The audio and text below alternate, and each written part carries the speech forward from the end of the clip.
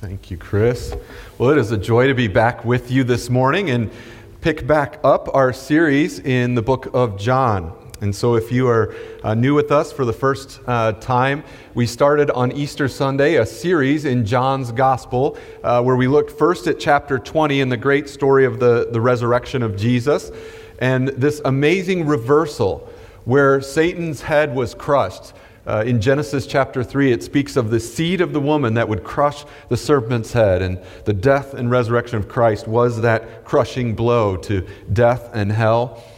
And then we are flashing back. We flashed back last time we were together to John chapter 2, where we saw Jesus declare that the temple, Herod's great document to great architect to the Jews, would be destroyed because true worship would center in Him and Him alone. And my heart in this series for us together as the body of Christ is that Jesus in John chapter 20 doesn't let it rest with His resurrection. Because He says, in the same way that the Father has sent me, I'm now sending you. You see, we are to be the witnesses to the Lord Jesus Christ. And so it begins with the purity and centrality of Christ in worship in John chapter 2.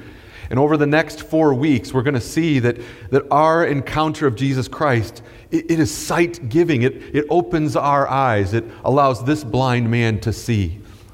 And it also opens our ears to hear the voice of our shepherd and to follow wherever he would lead. And it truly gives life. It makes dead men walk. And last, it answers that great question, what does it mean to glorify God with my life? In John chapter 12, at the end of this series, we'll look at what it means to glorify God as we march through this great book together. So that's kind of a snapshot of where we're going. If you have your Bibles, I'd invite you to turn with me to John chapter 9. We're going to be in John chapter 9. So we flashed forward from John chapter 2 up to John chapter 9.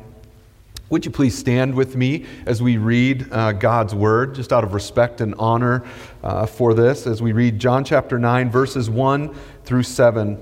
I'll be reading from the English Standard Version of the Bible. As he passed by, he saw a blind man from birth, and his disciples asked him, "Rabbi, who sinned, this man or his parents, that he was born blind?" Jesus answered, "It was not that this man sinned or his parents, but that the works of God might be displayed in him. We must work the works of him who sent me while it is day. Night is coming when no one can work. As long as I am in the world, I am the light of the world." Having said these things, he spat on the ground and made mud with the saliva. Then he anointed the man's eyes with the mud and said to him, "Go, wash in the pool of Siloam," which means sent. So he went and washed and came back seeing. You may be seated. Let's just ask the Lord to open our eyes this morning. Father in heaven, you are a great and amazing God. Oh, may we gaze with unveiled face upon the beauty of Christ this morning, and may it transform us to be more and more like Him. I pray in Jesus' precious name. Amen. Well, this morning we are flashing forward to John chapter 9. And as we consider this story, I want to just step back for a minute and kind of look at the bigger picture in John's gospel. As I said, we have been looking kind of in a Forrest Gump flashback fashion at this gospel. And it is a gospel testimony about the Lord Jesus Christ. John's purpose, it's crystal clear. You may recall from John chapter 20, he said, "I write these things that you may know that Jesus is the Christ, and that by believing in Him, you might have life in His name." And so the baton is passed. We too are sent by God to be witnesses, to testify to the truth that Jesus is the way, the truth, and the life. This morning, we're going to look at the story of a blind man. And it's our story. For you see, we are born into this world blind, unable to see God, unable to respond to God, unable to know God. And it's only through the Lord Jesus Christ that we receive sight. Now, in order to understand the centrality of this story and why we would jump from John chapter 2 to John chapter 9, let me try in just a few moments to kind of catch you up with the flow of the story. You see, in John chapter 2, we looked at how Jesus purifies worship and then declares that his death and resurrection is the sign. It is the mark that he has the authority to do what he did. He has every right as our priest, our king, our prophet, to stand and declare to us who we are to be and what we are to do. And then in the first of his signs, we saw there in John chapter 2, he turned water into wine. And what I love about John's gospel is that it harkens, even in its first chapter, back to Genesis chapter 1. The connection is clear. In the beginning. In the beginning. And so we see in John chapter 1 that this Word made flesh was one through whom all things were made. And there is nothing in the physical universe in which he did not actively make and participate in creation. And so as we come to the sign miracles, the turning of water into wine at a wedding feast, as we look at other sign miracles, the healing of an official's son, for instance, in John chapter 4, or in John chapter 5, there's a man with a withered hand, and he has that withered hand restored so that it could grab and hold and write. And then in John chapter 6, he takes these 5 loaves and 2 fish and makes a feast for thousands. And there's a great lesson about Jesus as the bread of life that flows from that sign miracle. But now we come here to John chapter 9, and we find a man blind from birth who will be the next of the sign miracles that Jesus will perform. And here's what's significant as we think about the flow of these signs, of these posts along the road that help us know where we're going. Conflict is rising. You see, as Jesus continues to display, both physically and spiritually, who he is, it polarizes the group. And so in John chapter 5, as he heals this man with a withered hand, there's a little clue that we're up for trouble. Because he did it on the Sabbath.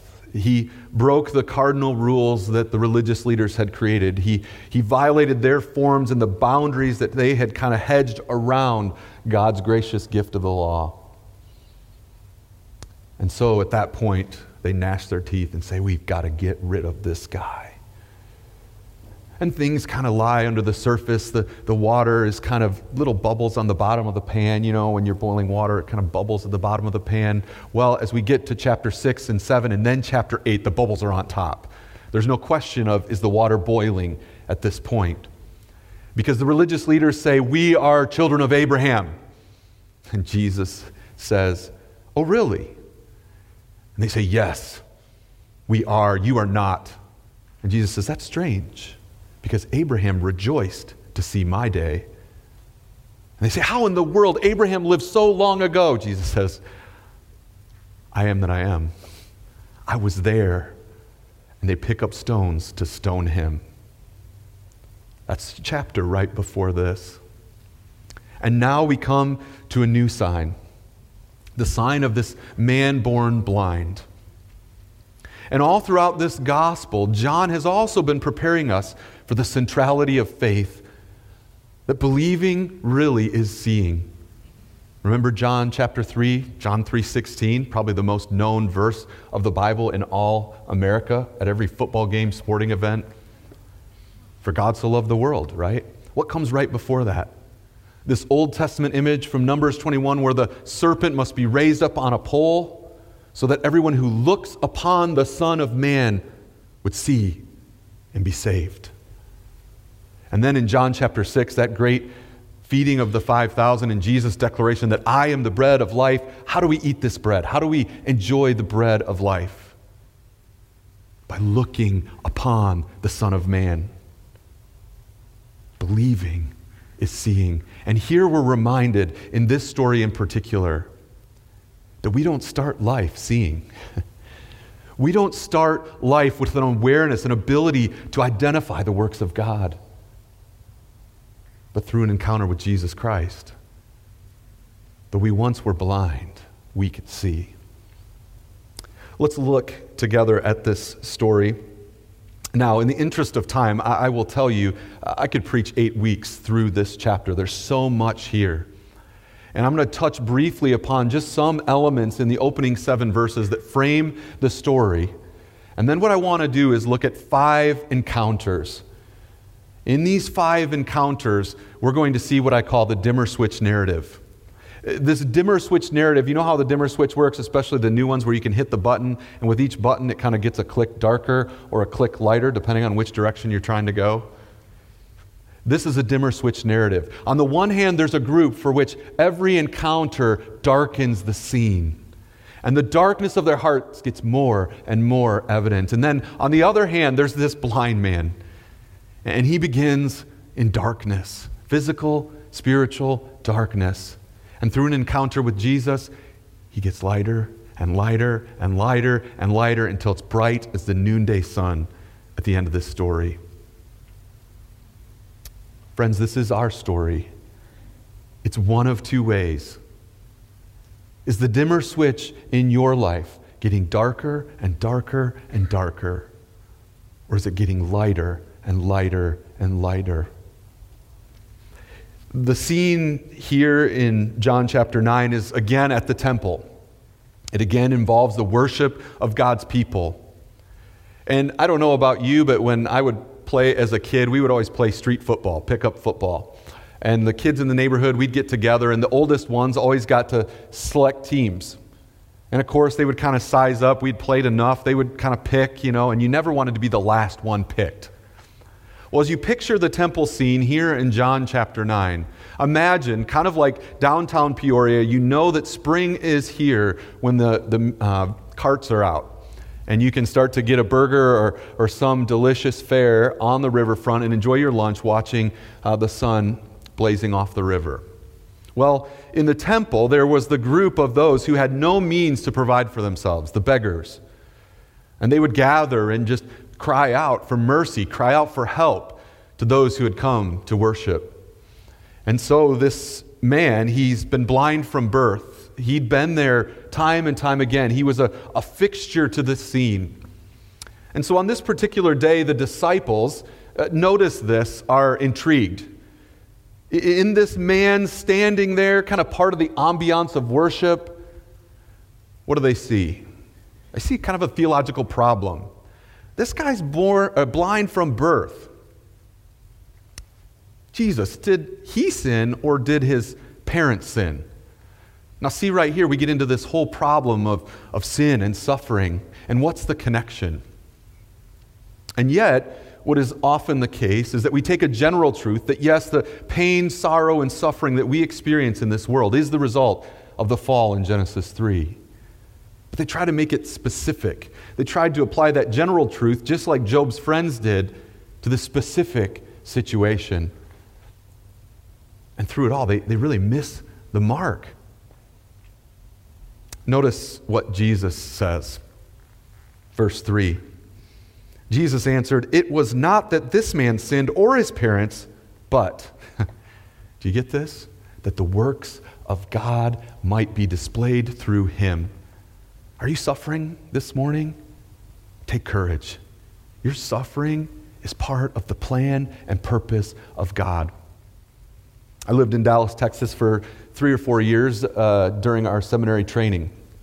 And so the picture that I have as we consider the plight of this blind man, one whose society had cast to the fringe, is that of a Jumbotron at Cowboy Stadium. I believe it's the largest video screen in America.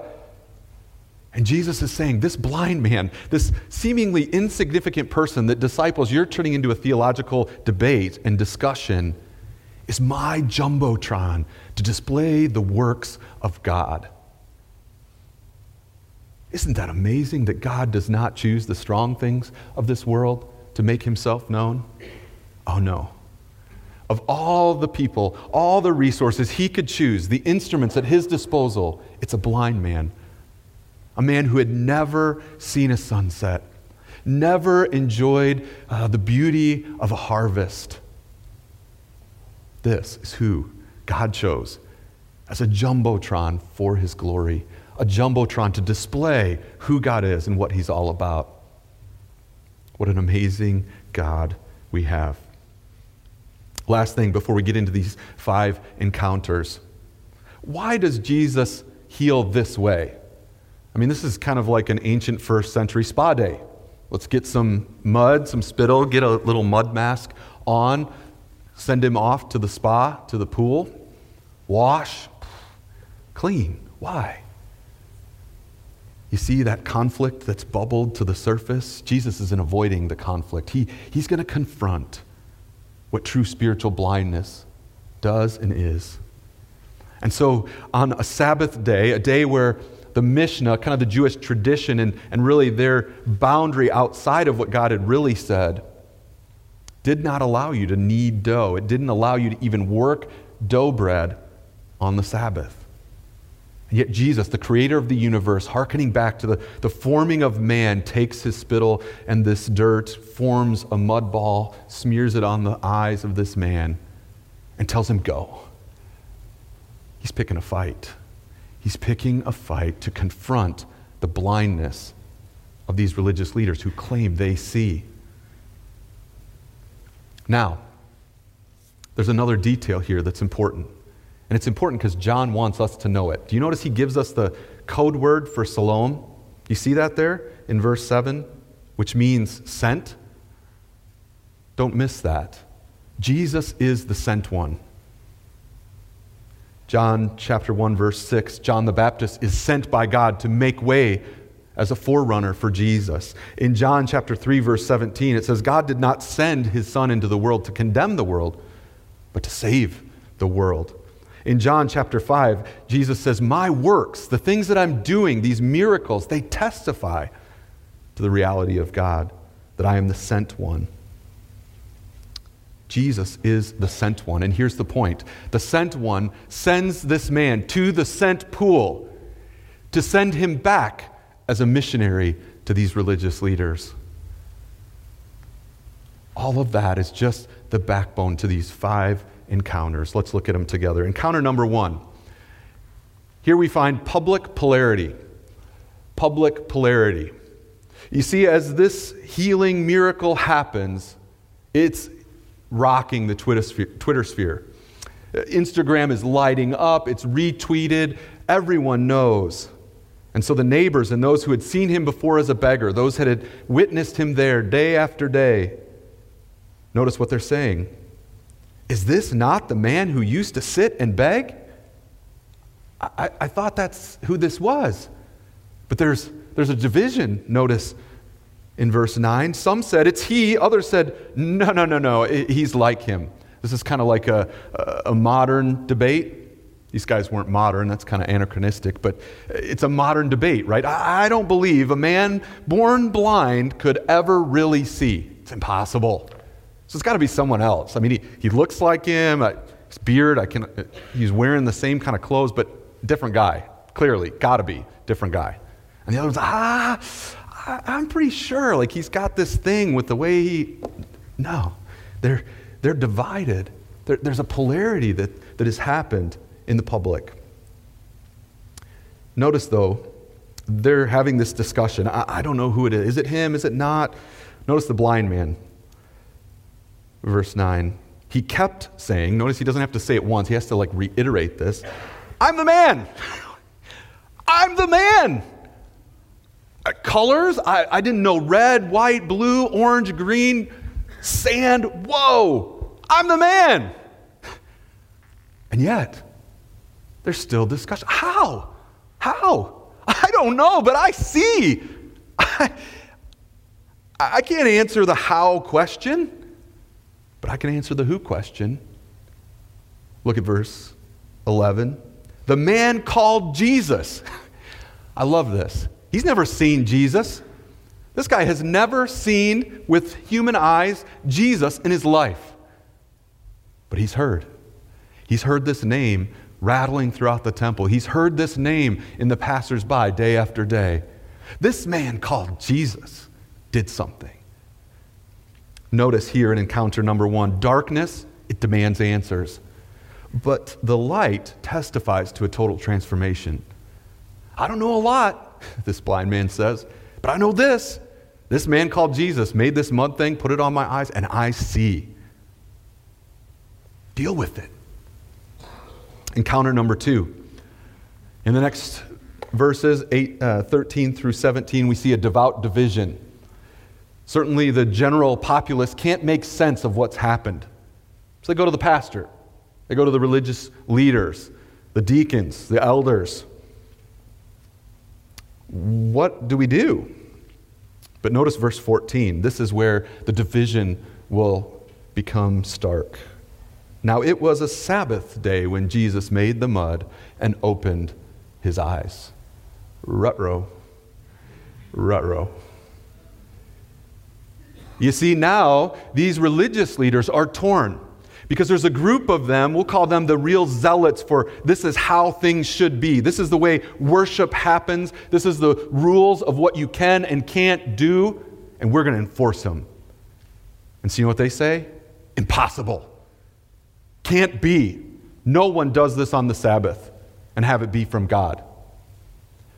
Then there's another group that's maybe the more liberal, maybe these guys kind of wore baggy jeans or skinny jeans with tight shoes, and they said, he's sure done a lot of things. Notice it says signs, plural. There's a lot of evidence here. Are we just going to cast that aside? They can't make up their minds.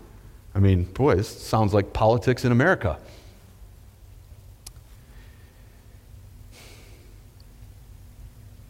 Darkness denies the role of God. Click. Light testifies to the truth of God. Click. Do you see the dimmer switch going darker and lighter?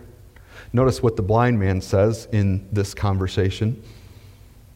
Verse 16, some of the Pharisees said, "This man is not from God, for he does not keep the Sabbath." But others said, "How can a man who is a sinner do such signs?" And there's a division. So they said to the blind man, "What do you say since he opened your eyes?" Notice the theological precision that is growing in this blind man. He's a prophet. He's a prophet. The religious leaders, he's a sinner. The blind man, he's a prophet. Amazing. Amazing. There's a devout division. Now, encounter number 3, dangerous denial. Dangerous denial. The Jews are still not satisfied. And so they're hoping they can rule out that this actually really happened. So they go to his parents. 3 questions. Is he your son? Was he truly born blind? And how in the world did we get here? What happened? Well, the parents know that these are big bullies. These guys love to use fear and intimidation. We'll get to that in the encounter that comes next. But, they say, he is our son. He was born blind. You're going to have to deal with that. At this point, they've now got 2 witnesses testifying. There's the public. There's the parents. Boom. It's undeniable. Even in their own legal system, 2 witnesses confirms it. He was born blind and now sees. What will they do? But the parents here, and I want to be gentle with the parents here. You see, John gives us a clue that for fear of what these leaders might do to them, namely throwing them out of the synagogue, they're hesitant. They won't answer that 3rd question. I believe deep down they believe that Jesus could be the Messiah of Israel, just like Nicodemus in John chapter 3. He came at night. He was timid. He was fearful. He was a little confused as well. And Jesus said, "Nicodemus, you too need to be born from above." And what's powerful at the end of the story is we see Nicodemus goes from being timid, fearful, confused, to a bold witness for Jesus. Well, the parents here, they're going to punt on question 3. Hey, he's of age? Ask him. Not on us. We weren't there. Deal with it. Okay. So here in encounter 2, this dangerous denial, notice how darkness preys on fear and how light will testify to the centrality of Christ. Because we're going to see when they come to the Son just what he says. So, encounter number 4. Now, notice again, dimmer switch. Boom. One more click. Boom. One more click. We're going to go from denial to flat out blasphemy. Notice they, in John chapter 8, accused Jesus of blasphemy. Do you remember that? That's why they took stones to stone him. Look who is blaspheming now.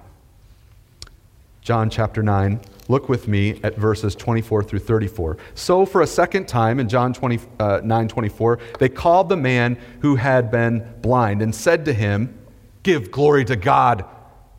We know this man is a sinner." Doesn't get any more certain than this statement. And ooh, how scary that statement is. We know what it means to glorify God. This man is a sinner. Acknowledge it now. Blasphemy. Click. Dark as night. Let's look at the blind man. How does he respond in the face of an even more intense threat and intimidation and persecution? They said to him, "What did he do to you? How did he open your eyes?" And in verse 27, he said, "You know what? I've already told you." We had this conversation, seems like maybe a day ago or an hour ago. I don't know. It was a pretty short time. We just had this conversation. Do I need to rehearse it for you? Are you a little slow today? Oh, he says, "I get it. You guys secretly want to be his disciples too." Now, if you've ever seen the Three Stooges, this is like doink, right in the eyes. You ever seen that? And notice, this blind man, no theological training, no religious significance in his upbringing, is teaching these leaders the truth. He's teaching these leaders the truth. They reviled him, saying, "You are his disciple, but we are disciples of Moses." Chapter 8, it was Abraham, now it's Moses.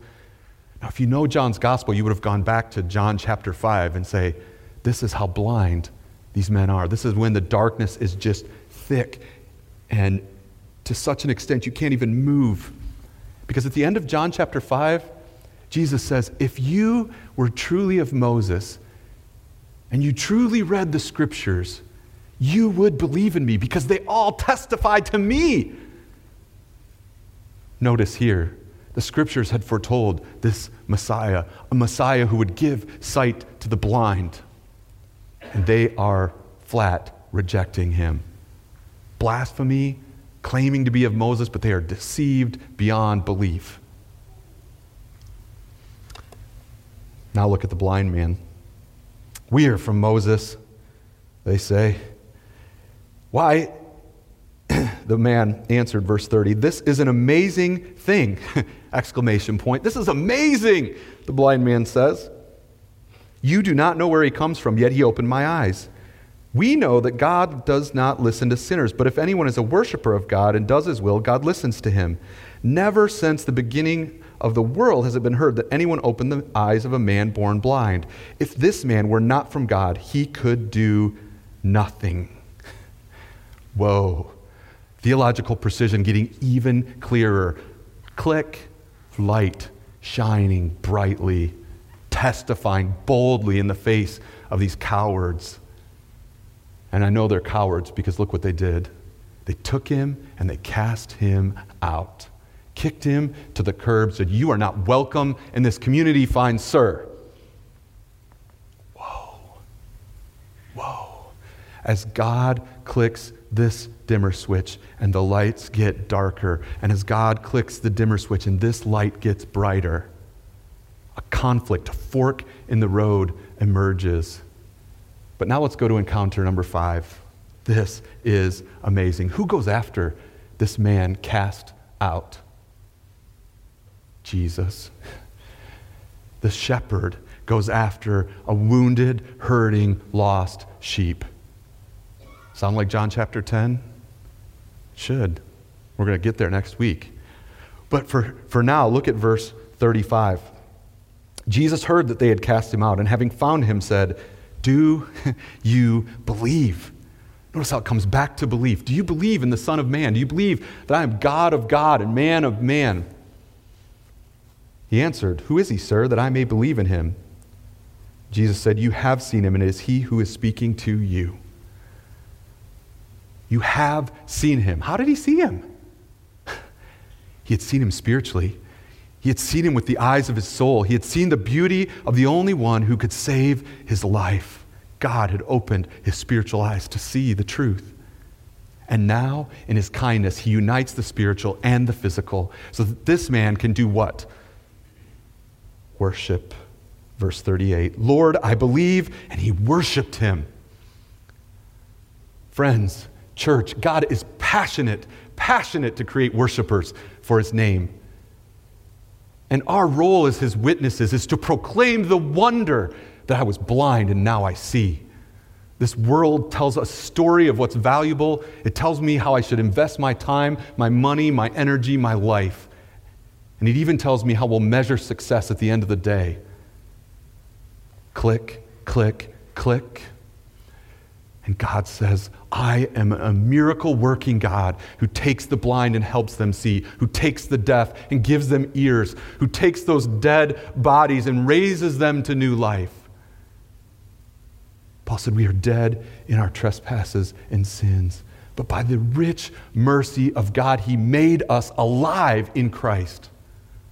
That's what this story is all about, friends. Worshipers bear witness to the worth of their treasure. This story is about transformation, not timing. This story is about a person, not a process. This story is about boldness, not bashfulness. In closing, I think of John Newton. You might be familiar with him. He wrote the hymn, Amazing Grace. And in that hymn, he describes, I once was blind and now I see. If you know anything about the history of John Newton, he was a slave trader involved in slave trade. And I'd encourage you, if you have a summer reading list, get this book, Out of the Depths. It's his autobiography. It's powerful. A powerful story of a life that was once blind, but then sees by the grace of God and the glory of Christ. He wrote a hymn called Out of the Depths. I want to close with that hymn. But before I read that hymn, can I just challenge you? That great reversal, Christ raised from the dead, has a call for you and a call for me. Do you have eyes to see? Or are you like some here in verses 40 and 41? Some of the Pharisees near heard him say these things and asked, are we also blind? I'm not sure.